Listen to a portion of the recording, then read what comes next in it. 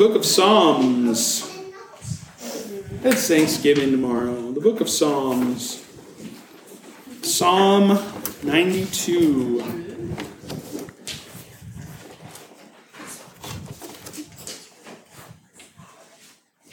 Psalm 92. So there are a few passages that encourage the giving of thanks like Psalm 92. And come back to it just about every time, I think. Notice, though, this is a psalm, a song for the Sabbath day. So what this lets us know is that this was a regular thing that they would sing and go back to on the Sabbath day. Now, for us Gentiles, we know that Sabbath day is Saturday.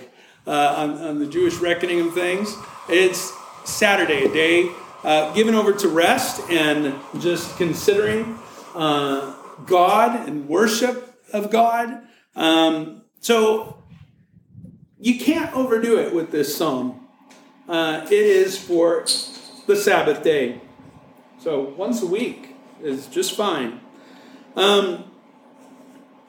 So let's read it. Verse 1. It is good to give thanks to the Lord, to sing praises to your name, O Most High, to declare your loving kindness in the morning and your faithfulness every night. So, first off here in the line of Thanksgiving, it is good to give thanks to the Lord. You have to know, I have to know that it is a good thing to give thanks for lots of reasons. Today, I learned some interesting things. You can Google just about anything. So, thankfulness, I looked it up and found out several studies actually done on the idea of gratitude and thankfulness. The schools that put these studies on were apparently Berkeley and Harvard. Now, it's okay, just because these are not Christian schools, probably very liberal schools. They came up with some surprising reasons why you should be thankful, why you should be grateful. And first off, it's good. Health-wise, believe it or not, it is actually good to give thanks. I read, thankfulness frees us from harmful, intoxic emotions. When we choose to give thanks, we're actually less likely to stew on things that hurt us. Bitterness and regret, these things. Purposefully being thankful for things in our life actually will make you healthier, believe it or not. They found out a lot of things about this, that if people wrote down their thanks, just in general, we're not even talking about prayer here or thanking God, but if they wrote down the things that they were grateful for, after 10 weeks of writing these things down, people were more optimistic about life. Well, that's nice, right? They exercised more. So if you're like me and having trouble with such things, be thankful and maybe you'll exercise more, apparently. But they also stayed away with fewer visits to doctors, those that purposefully gave thanks. In this study of about 300 or 400 people, they visited the doctor less by being grateful and thankful, determining to give thanks was really something that would snowball in their life. If you were thankful in one thing, you would begin to be thankful in more things. And the same is true if you were ungrateful. It seemed like these folks that were ungrateful, purposefully ungrateful, became more ungrateful in life. They just saw the worst in these things. So interesting, science actually verifies this. It's actually good for you to give thanks to the Lord. But also, this word good here in verse 1, we see it first in the book of Genesis, chapter 1. So all the way back in the beginning, you remember how it all started, right? In the beginning, God created the heavens and the earth.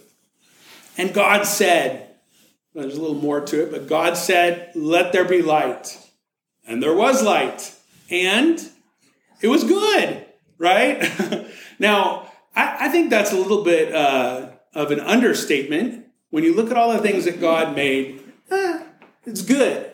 But that word there that's used for good is the same word that's used here.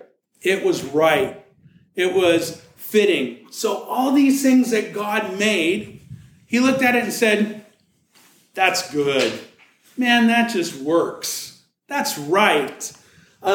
So here we see it's good to give thanks to the Lord.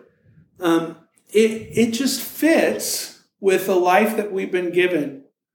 It makes sense that we should be thankful to God and give thanks for all the good things in our life. You can't get away from James 1:17 that lets us know every good and perfect gift comes from above. So pause for a second here. If every good and perfect gift comes from God, what are the good things in your life? I mean, start with some basic things. You know what I mean? Like double cheeseburgers. Those are good. You have double cheeseburgers in your life because God is so good to make that part of our existence. Things taste good. Good music. You hear something, go, wow, that's really pretty. Man, we have beauty in our life because God is just so good. Friendships and relationships, people in our lives. If there is anything good in our life, it's there because of God. Now, what do you do with the bad things? You don't give God credit for the bad things because we don't read that every bad thing comes from God. But God takes even the bad things that the devil intends to hurt us, and he flips them around. God is just so good that he can flip the worst of things around and bring it for his good, our good even. God is just that good. So every good and perfect gift comes from God. So as we'll take a minute here, some of you already know what this is all about, as we'll take a minute and write some things down that we're thankful for today. I'm going to write them on these cute little leaves that we have cut out. The thank you, Jesus tree, right? It's the way we start our holidays here. You're going to think about and fill your card with everything good that you can think of. Now, you'll run out of room because every good and perfect gift comes from God. But just to be grateful, it is a good thing. Well, let's move on here and see what else it says. It's good to give thanks, and it's good to sing praise to your name. Singing praise, just who God is, it is good. And here we have in verse 2 some examples of these things that we could sing praise about God. To declare your loving kindness in the morning and your faithfulness every night. So we got the day surrounded with things that we could do here. We can declare God's loving kindness in the morning. So picture it. Rewind the tape of the day. Picture you're just putting your feet over the side of the bed. I think as I get older, it takes a little longer. You kind of sit up and it's creak, and you put your feet on the side of the bed, and I wait a couple seconds because, I don't want to fall right over. You never know. But you sit on the side of the bed there, and you can declare God's loving kindness. Now, the fact that God is loving, that is God's character. God, no matter what, will be loving. God is love, John says. He can't do anything but be loving. There's never a moment where he's not loving in our life. And so you remember his character. But then he's also kind. That's what God does. The things that God does are kind. I like kind people. You know what I mean? Don't you like it when somebody's just kind? It's just like, kind. You're so kind. You know? And yet God, he's always kind. Now, I've learned from experience that God brings us through some pretty difficult things. And sometimes I don't necessarily perceive God as kind or gentle. But there's no way that God can go against his character. He is loving and he is kind. And you put the two together and you get that he's loving kind. You know what I mean? I'm not really even sure that's a word, but it is in the Bible. He's loving and kind, wrapped all in one, all of that loving kindness. In fact, the idea of loving kindness is over 240 times in the Old Testament, just the Old Testament. The Old Testament where sometimes people don't figure God is kind and loving. God is outrageously kind and outrageously loving. So check it out. As you put your feet over the side of the bed, as you sit, try to figure out what day it is, you can remember,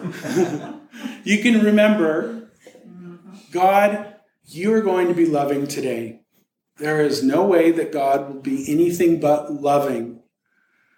God, you will be kind today. I don't understand everything, but you're going to be kind. Now, that's not wishy-washy, lovey, warm, fuzzy kind of things.